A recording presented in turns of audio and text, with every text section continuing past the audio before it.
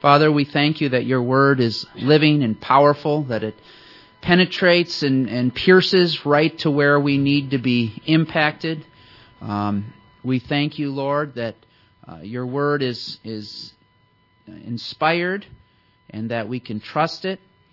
Lord, we're thankful that your word is God-breathed. So we turn to it again. We're thankful that we're a family.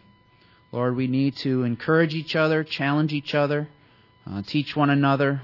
We pray that the summaries shared and then the questions asked would be very helpful to us in walking the walk. So we trust you and love you in Jesus' name. Amen. All right, I started out in Mark 14, and there was so much that happened inside of the passage, but wanted to just be brief here. The summary that we talked about is that everyone has to make a decision about Jesus, was the theme that we carried through Mark 14. There were several people that we pointed out had made their decision about Jesus. The Pharisees were one. They had chosen to reject Jesus, even though they had seen who he was with his miracles and his teachings. Judas, one of the 12 disciples that was closest, chose the world and his own pride over Jesus. And even the disciples would be told that they would all desert Jesus, these people that were closest to him. But the highlight and the thing we spent the most time on was that there was this lady named Mary that made a decision about Jesus, that she was going to give up everything in regards to worldly wealth and whatever the world said was important, and she found herself at the feet of Jesus. And she held Jesus precious. She proved it by taking something incredibly costly and valuable and pouring it over the feet of Jesus or over the head of Jesus, and anointing him as her king and her Lord. People around, they didn't like that. They didn't like that kind of commitment and that act of worship that she had. But she didn't care. And she loved her Savior so much that she worshipped him. And it was a beautiful picture of our decision that we need to make about Jesus, that he is more valuable than anything this world has to offer. He is our only place to go. So I went second. I covered Mark 14:32 through 65. This is the Garden of Gethsemane and the trial of Jesus. And I'll just give a really short recap like Benji did and just try to hit the highlights. We find first Jesus going to the garden with his disciples and asking them to pray with him. Really, what I want you guys to take away from here is that Jesus was anguished, literally sweating blood, crying out to the Father, if this can pass for me, please let it pass. And then at the end, he is calm, he has resolve, he has accepted the Lord's will, and at no point did he go outside of the Father's will. We cannot endure any hardship. We cannot endure everyday life in this fallen world without that prayer to God. That can include, can this please stop, God? It can include that. But we have to end all of our prayers with not my will, but your will. Next we see Jesus being betrayed by Judas. And this is one of those amazing moments where something terrible is happening, but we can worship Jesus because of all the amazing things. He's being arrested by cruel and evil men through someone who betrayed him to be handed over to legalistic conspirators who just want to kill him. Greedy men, evil men.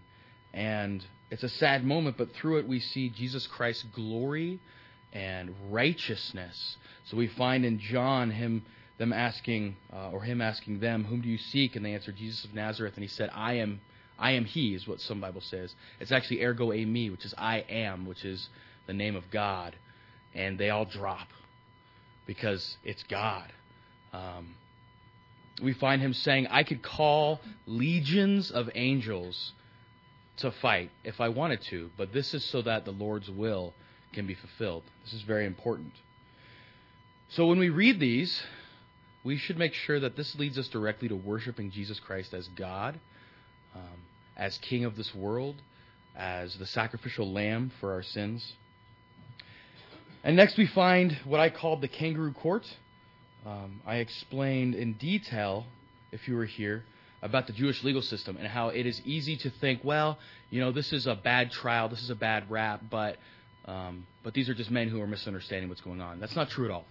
they actually misused their own legal system. Almost every single law that they had about how trials were to be performed, they ignored purposefully, just so that they could get this man killed. These were not men who were just misguided. They purposefully broke their own laws and God's laws that we find in Deuteronomy just to kill this man that they were afraid of. So let's be clear here. This is not an accident. These are men who purposefully murdered a righteous man. And finally, we find at the end Jesus proclaiming his identity.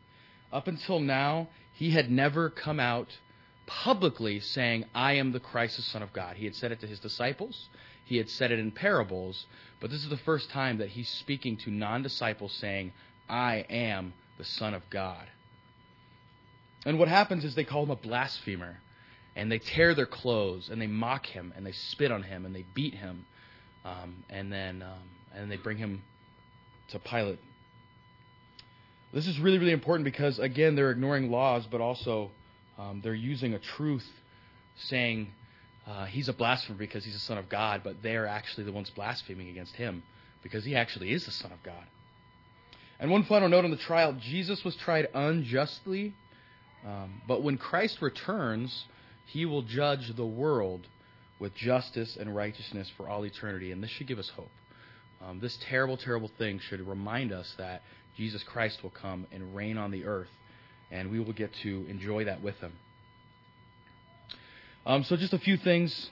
We need to remember that if our Lord Jesus Christ needed to wail and pray and beg God, then how much more when we're in hardships do we need to go before God and tell him honestly what our problems are and what our fears are. We need to remember that all of these things that are going to happen, they were all for our sake. The Lord Jesus followed the will of the Father to death for us. And we should also remember not just Jesus on the cross, but Jesus in the garden. As we read earlier, he was a man of sorrows, and we see that in the garden. Anguish, bleeding through his pores. And we should remember that that's part of this whole process. That's part of him preparing to die for our sins, to be the sin bearer. Thank you.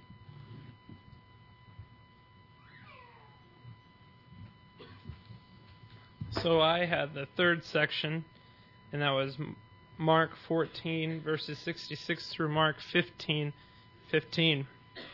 And we covered Peter's denial of Jesus, and before we even got to the scripture at hand, we looked at the prophecy that Jesus prophesied, saying, before the rooster crows twice, you'll deny me 3 times. And we looked at the fact that Jesus said that Satan had demanded to sift not just Peter, but the disciples, to sift them, to scatter them, which is a fulfillment of the Old Testament prophecy that says, strike the shepherd and the sheep will scatter. So we saw that Peter denied the Lord Jesus 3 times in the courtyard. We saw that in the other gospel that it said that when Peter did it the 3rd time, Jesus looked at him. And Peter remembered, before the rooster crows twice, you will deny me 3 times. And Peter went away broken. He went away broken. But if you remember, we pointed out in the other gospel that Jesus also predicted that Peter would be restored and he would be used to strengthen the other disciples. And we also remember that fact that Satan has no control in our lives except that which God allows him to have. So ultimately, if Satan is working in our lives through a trial or a trouble, God is still in control. God has Satan on a short leash. And then we looked at Jesus before Pilate, and we saw that the chief priests had a illegal trial, as Matthew had already described, and they bound Jesus and led him away and presented him before Pilate. And Pilate asked him the question, "Are you the king of the Jews?" And he answered, "You have said so." He didn't shy away from answering that. But the Jews brought all kinds of false accusations against him, saying, he says that we shouldn't pay taxes. When we looked back at Jesus' teaching, give unto Caesar what is Caesar's, and to God what is God's. And we also looked at the fact that Pilate, knowing or finding out through the trial that he had been in the region that was under Herod's control, sent him to Herod, who was also in Jerusalem. And we remembered that Herod was the man who had killed John the Baptist, Jesus' cousin. And so you had two men in one room. You had Herod, who had practiced no self-discipline, and the King of Kings, who had practiced complete self-discipline. So you had a very good picture of the extremes. Herod, who only allowed John to be dead, or John to be killed because he had given in to some pervertedness and had promised a young girl anything up to half the kingdom. And she chose on her mother's behalf the head of John the Baptist. And you had the King of Kings who was standing trial. And as we already said, the charges, they were false. There was no reason in which Jesus should have died. And yet, Pilate, wanting to make sure that there wasn't a riot, gave in to the Jews. He wanted to appease the crowd because he didn't want anything to go down on his watch. And so he said, I wash my hands of it. Here he is. As they were crying out, crucify him, crucify him. So that was my section. Thanks.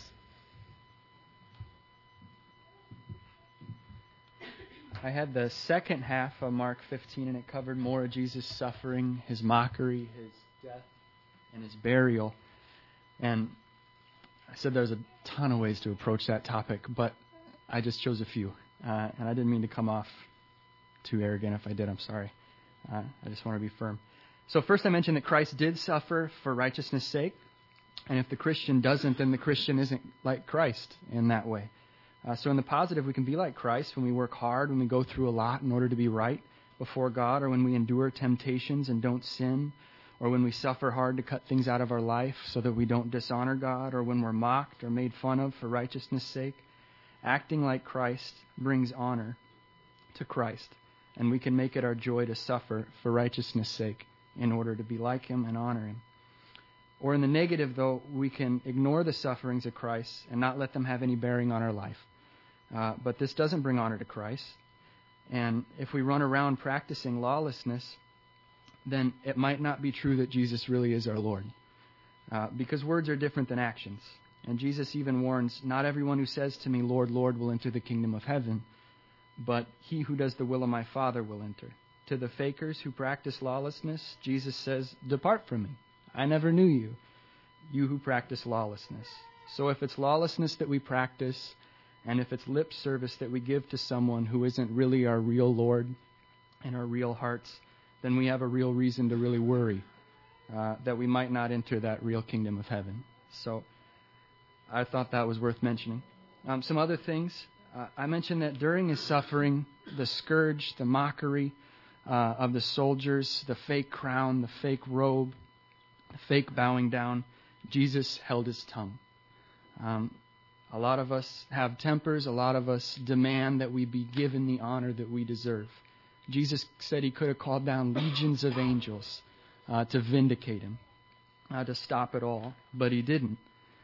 And so one day every knee will bow and confess that Jesus is Lord, but that day wasn't then, and Jesus waited on God.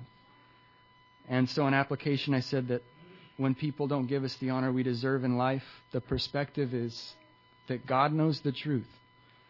If he wants to, he'll honor you, vindicate you, take care of it in his timing, because he cares for us and he really knows what's going on.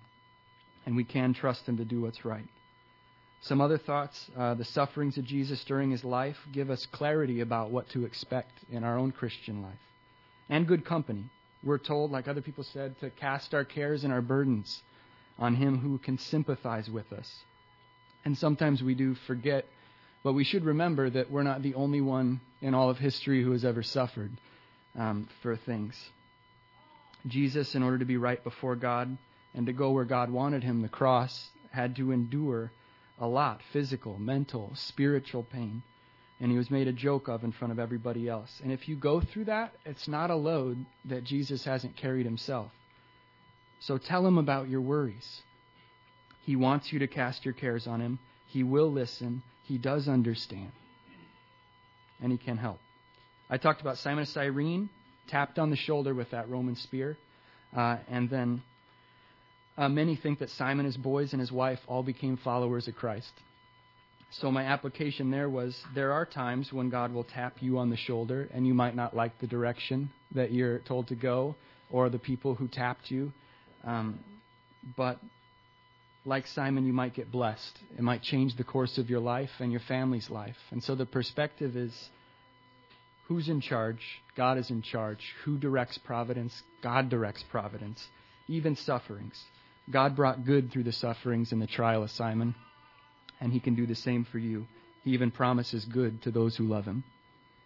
I also talked about the soldiers at the cross. They didn't take home much from the cross. A couple pieces of clothes. No changed life, no Savior. I said we act like the soldier sometimes. We don't carry much home from church when we're in the presence of the Lord.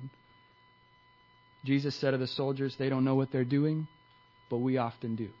Know when we're not paying attention. We talked about the contempt of the passerbys and the religious leaders.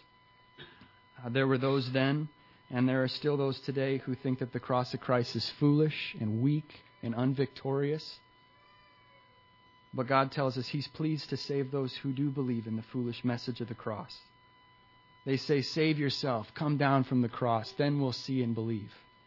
They assumed it was weakness that held Him there, but really it was His strength. His willingness to die for sinners, His love for us, that kept Him there. He wouldn't be our Savior if He didn't stay on the cross. I talked about the darkness. 3 hours. At the end of it, Jesus says how He feels. My God, why have you forsaken me? If my one sin can cost me eternity in hell, I can't understand an innumerable number of sins, everybody's sins, on Jesus for 3 hours. So I just wonder at it, and I'm thankful that at the end of it, He says, it's finished. It's done, and I can believe it. And then we mentioned the veil of the temple, torn in two, symbolizes the way to God is now open. At one time it was shut, except through me, no one can come to the Father. Now it's open. And you can come as often as you want. Within the Holy of Holies, God used to be hidden. But now the curtain's gone. Man can freely come to see God, see what He's like, see Jesus, experience Him. And finally, Joseph of Arimathea, he kept his secret belief in Christ hidden, but then God gave him an opportunity to claim Jesus. We can hide our belief in Jesus, but God will give us opportunity to claim Him too. So those are the things that I tried to cover. Mark 16 wrapped up the book of Mark, and if you remember, the theme of Mark was the suffering servant. The theme verse from Mark 10, where it says, Jesus did not come to be served, but to serve and give His life a ransom for many. As of the end of Mark 15, that was done. He was in the tomb. He had done the suffering. He had done the serving. He had taken on the penalty for sin. That was finished. It was finished, as He said. But then we get to Mark 16 and we realize that all the work of salvation was done, there needed to be an exclamation point of power. There needed to be one more act of dominance and victory. And that was the resurrection. And so in chapter 16, in the first 8 verses, we're certain that those verses were a part of the original manuscripts, so we take them as authoritative and strong, and we see a powerful explanation of Jesus Christ rising from the dead. He is not here. He is risen, just as He said. And we looked at 1 Corinthians 15, and what does 1 Corinthians 15 tell us about the resurrection? That powerful rising from the dead puts the exclamation point and finishes the sentence of the work of salvation. 1 Corinthians 15 goes further and says, what if there was no resurrection? He says, then you should be pitied more than anyone because your hope is futile. It is finished, Jesus said. The payment for sin was done, but the resurrection was vital for capping off victory over sin and death and hell. And then we looked at the end of 1 Corinthians 15.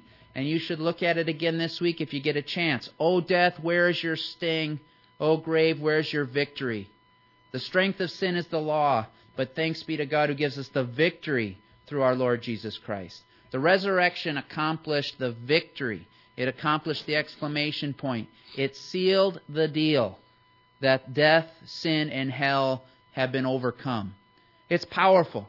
We talked about how we could talk on and on and on, and like so many of the other passages, you could just dig and dig and dig into the deep theology of the resurrection. A couple other things that were there was the care of the documentation that the resurrection really happened. Do you remember how we talked about the women that went to the tomb? Were they just gullible and okay, some guy sitting on a rock says it, so okay? No, they waited until there was verifiable evidence, until there was face-to-face confirmation that Jesus Christ is risen. And we said that that's not necessarily doubt. There could have been doubt, and others were challenged later for their doubt. But it didn't have to be doubt, because there could have been a very keen care and what would you say? Dedication to making sure they knew the facts and they knew the truth.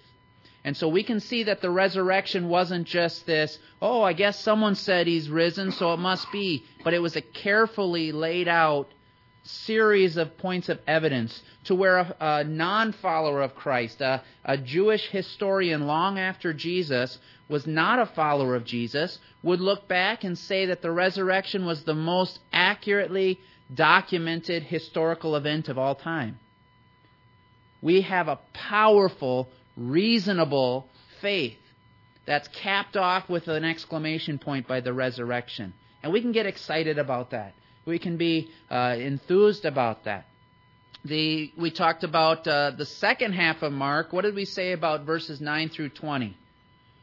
We said that there's some debate whether these verses were part of the original language. We know and believe that the Holy Scripture is inspired in its original language. And so we wanted to be really careful that we don't buy into just anything that happens to be in one of the translations. So we went to the other passages, John 20, Luke 24, and we were able to see that, okay, in truly inspired Word of God where there's no debate, we can see the same kind of teaching. And so that's why we went to John 20 and Luke 24. One quick, powerful message that really hit my heart was from Luke 24. You had two disciples that were taught by Jesus for several hours. And at the end of it, they said, boy, didn't our hearts burn within us? Didn't His words just pierce right through to where we are? And we talked a little bit about Hebrews 4, and the Word of God is living and powerful and sharper than any two-edged sword. And we said, are we going to be people who are deeply impacted by the Word of God? Are we going to allow it to pierce through to where we need to be? And are we going to then respond in fervent obedience? To not confuse it, I would say, are we going to have full-fledged dedication to the Lord? Are we going to follow that challenge that Riley gave? That are we going to be men and women that just give lip service, or are we going to give our wholehearted following of Jesus Christ? One last part of it was we looked at John 20, and shortly after Jesus' resurrection, He went to those same disciples that had scattered, that had forsaken Him, that had left Him. And they were huddled, scared, in a room with the door locked so that the Jewish leaders wouldn't find them and haul them off to do the same as what they did to Jesus. And Jesus appears to them. He appears in their midst. Now, a side note was, don't miss the significance of that, because Jesus' resurrected body was like any other resurrection that we had known. Remember, Lazarus was resurrected, right? But he came waddling out in his grave clothes, right? It was his old body back. Jesus was resurrected, but it was a new body. It was a different body, and yet similar. And so Jesus was not bound by having to walk through a door like you and I would need to be.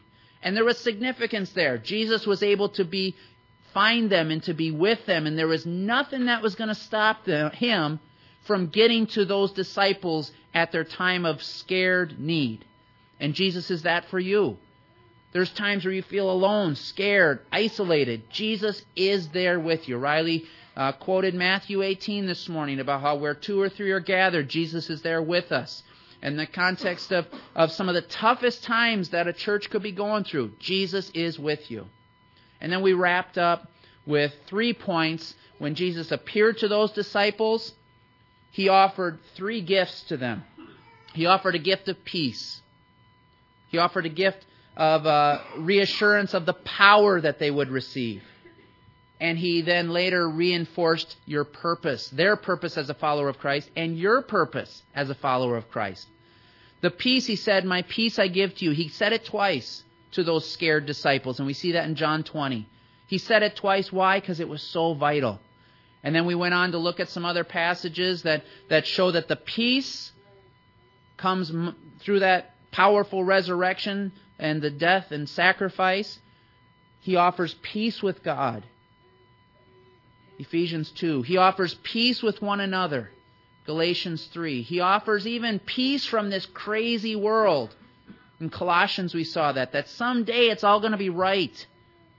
Someday all this nuts world around us is going to be made right, and the craziness will be set in righteousness to honor God.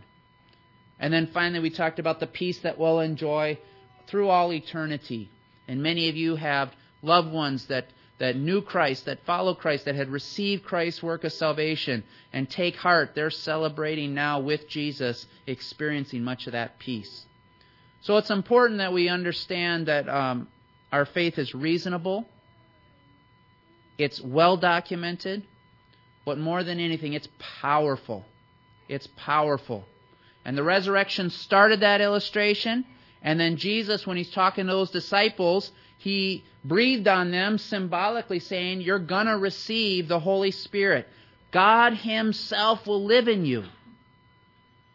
And if you're a follower of Christ, the Holy Spirit of God lives in you. And you have all that you need for life and godliness, as Peter says, because you have God Himself in you.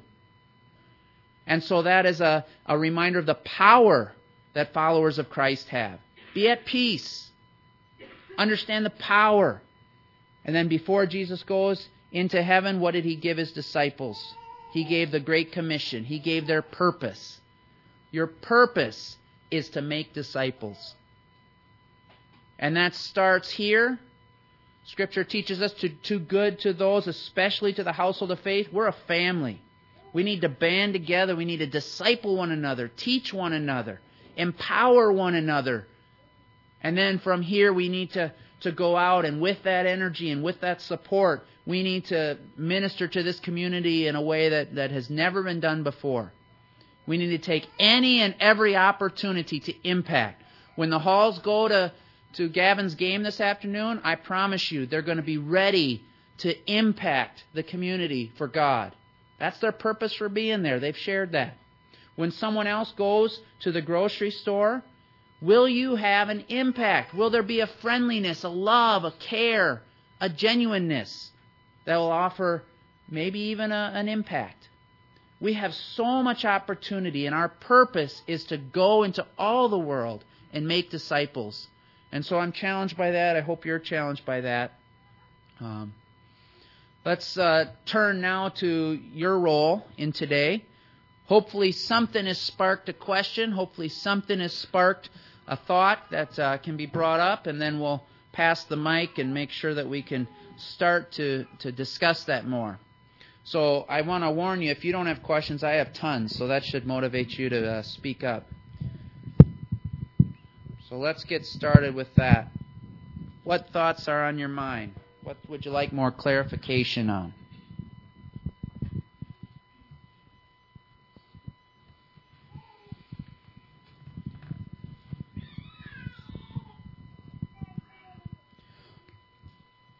Well, oh yes, thank you, Dan. That's a great question. And is there anyone in particular you're asking, or just of the whole crew? Or yeah. And let me summarize the question, and then you make sure I'm understanding. A question of balance. Where's the balance? A, the balance of responsibility. We know that God is the God who saves, and yet we have the responsibility to tell. And then also the balance of the church's role is making new disciples. Evangelism, is that a role of the church as a team, or is just of scattering and doing the role of evangelism? Am I on track with that? And that's a tremendous question, a tough question. I'll give a 2 cents worth on it based on Scripture. I thought it was powerful that Jesus Christ told the disciples to go out and make disciples as a team. And I think their example all through the book of Acts is that they would gather to gain strength and to gain enthusiasm. And there were key times where they would gather and they would draw the multitudes and they would share the gospel powerfully. And then there were other times where they would gather and then they would split up and they'd go all through. So we see a pattern of both. We see a pattern of the church saying, you know what, we need to be part of what's going on downtown and we need to be at the gospel meeting. We see other times that say, you know what, I'm going to minister at the homeless shelter. I need you to pray for me. We see you guys on the hockey team. We see you saying, you know what, we've got huge opportunities. We're going to go there and we're going to build friendships. So I think we see both, and I think we need both. And we've already said that as a church we need to be way better at both. Other thoughts on that? Dan, any follow-up thoughts or questions from you on that?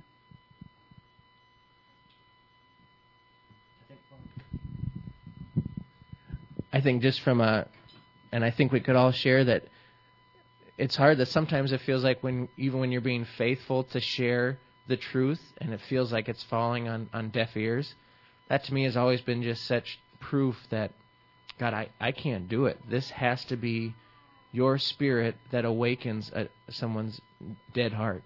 And I can remember driving back with a coworker and had just this unbelievable opportunity that the Lord laid into my lap to express clearly the gospel.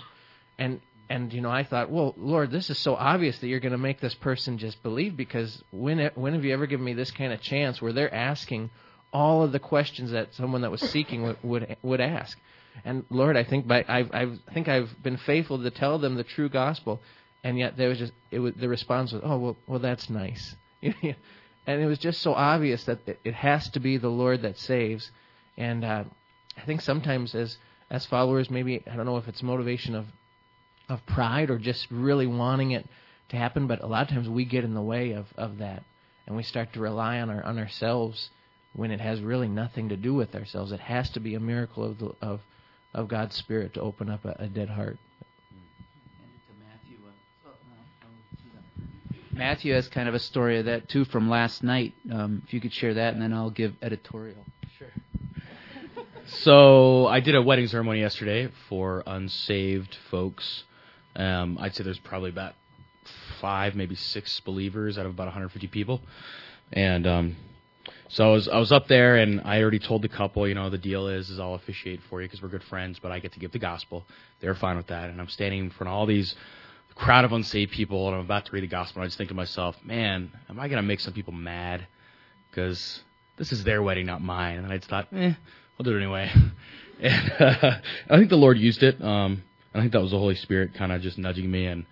But then at the reception, and I honestly don't know if this lady was honestly interested, possibly inebriated, possibly confused. I'm not sure. Very old lady who I do not know. Family member of some kind of the couple came up and just asked me really clearly. She basically said, I'm an old lady, and so I'd kind of like to make sure I go up and not down. So is there like a point system, or how does this work? And so I got to really clearly share the gospel with her, and she just kind of said, okay, and just walked away. So I have no idea if the Lord's going to use that or not. I don't know if that was positive or negative, but the Lord gave me the opportunity at least to share the gospel. And then, like Benji said, it's in the Lord's hands. You know, I'm not the one who's going to save anyone. And that was just a powerful, to your question about the balance of what's our responsibility, what's his responsibility, or what's God's responsibility, and that's such a cool example because literally it's totally up to him. We have no idea. We know that God says that his word will not return void. We also know that the gospel can be seed, as the scripture tells us, and it can be sprinkled on ground, and some of that ground is fertile, and the seed takes hold and grows. That exact same seed can fall on stony ground. That exact same seed can be stolen by the devil, as birds were symbolized in that parable. So it's just powerful that the same gospel, we need to be faithful to share it lovingly, consistently, and then literally the Lord will use it in so many different ways, some to true salvation, some to condemnation for later, but God will use it. It will not return void. So, great question, Dan. Lots more to talk about on it. Other questions? It's a really, really great question. And we need to start with that point about how we know in our translation that the translation openly admits that verses 9 through 20 are not found in that original. So with that theme, where I approached that, Mary Ellen, was try to go to other scripture and see which of those things were specifically backed up and which were not. We know that Christ openly told his disciples that they would have power to cast out demons. I think there's all kinds of scripture that teaches that that's a real issue. I don't understand all the context of it and when and if and how, but that's real. That's biblically grounded. We know that in Acts that the Spirit of God came on the followers and they spoke in other tongues. And that was used as a glorifying activity for God's purpose. That's biblical. That's real. That's authentic. Is that still happening? I can't tell you. I don't know. There's all kinds of thoughts on that, whether that miraculous working of God still happens or whether it doesn't. I'm putting him on the spot, but maybe we could ask Dr. Frank sometime privately on the mission field. Has he seen examples of the Lord miraculously doing anything of that point? So all kinds of questions there.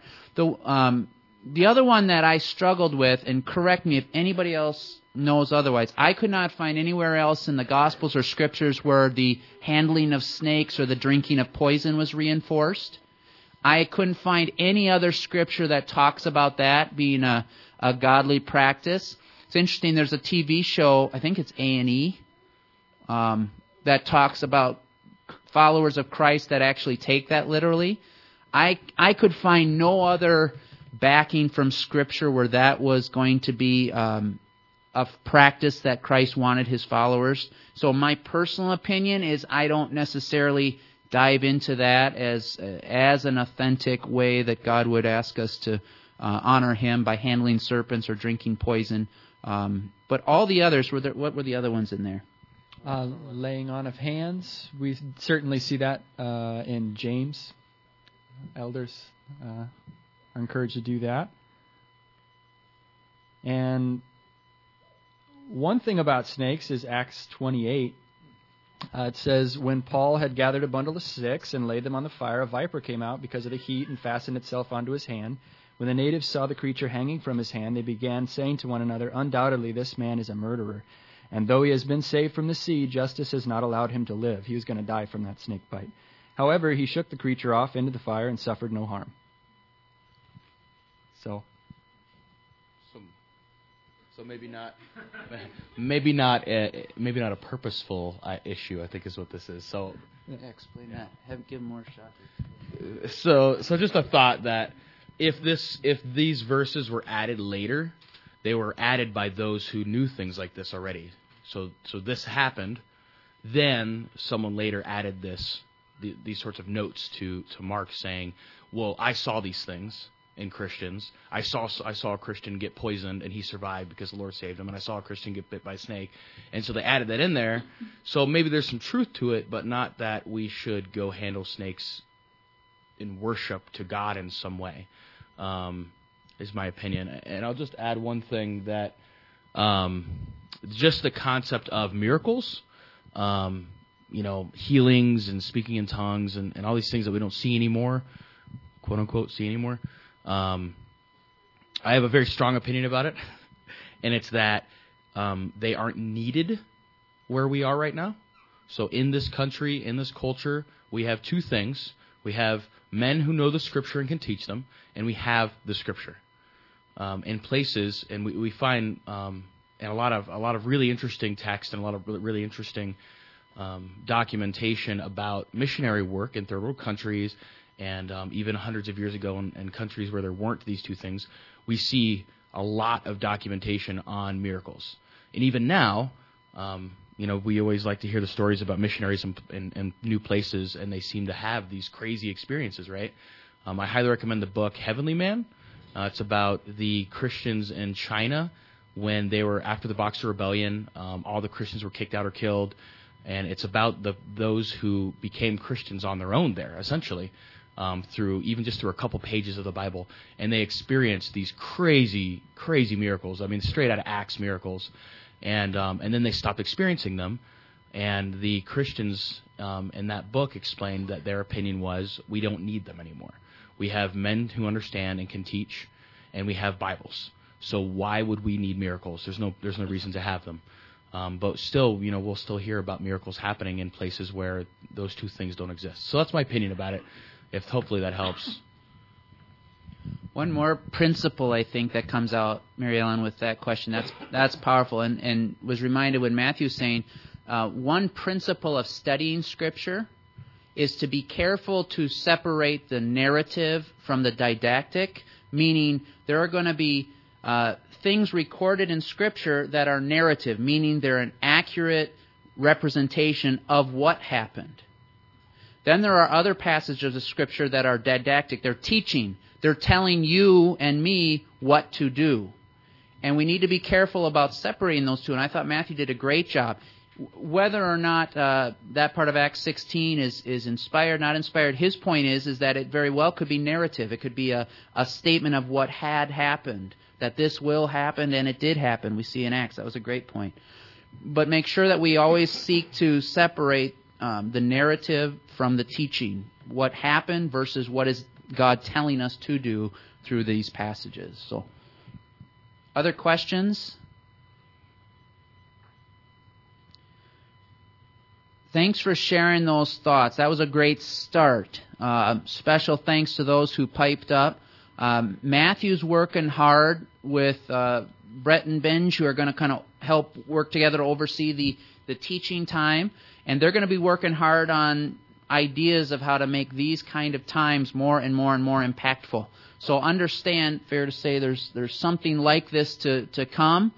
And again, be reminded that it's going to depend on you as the church fam to really make them profitable. So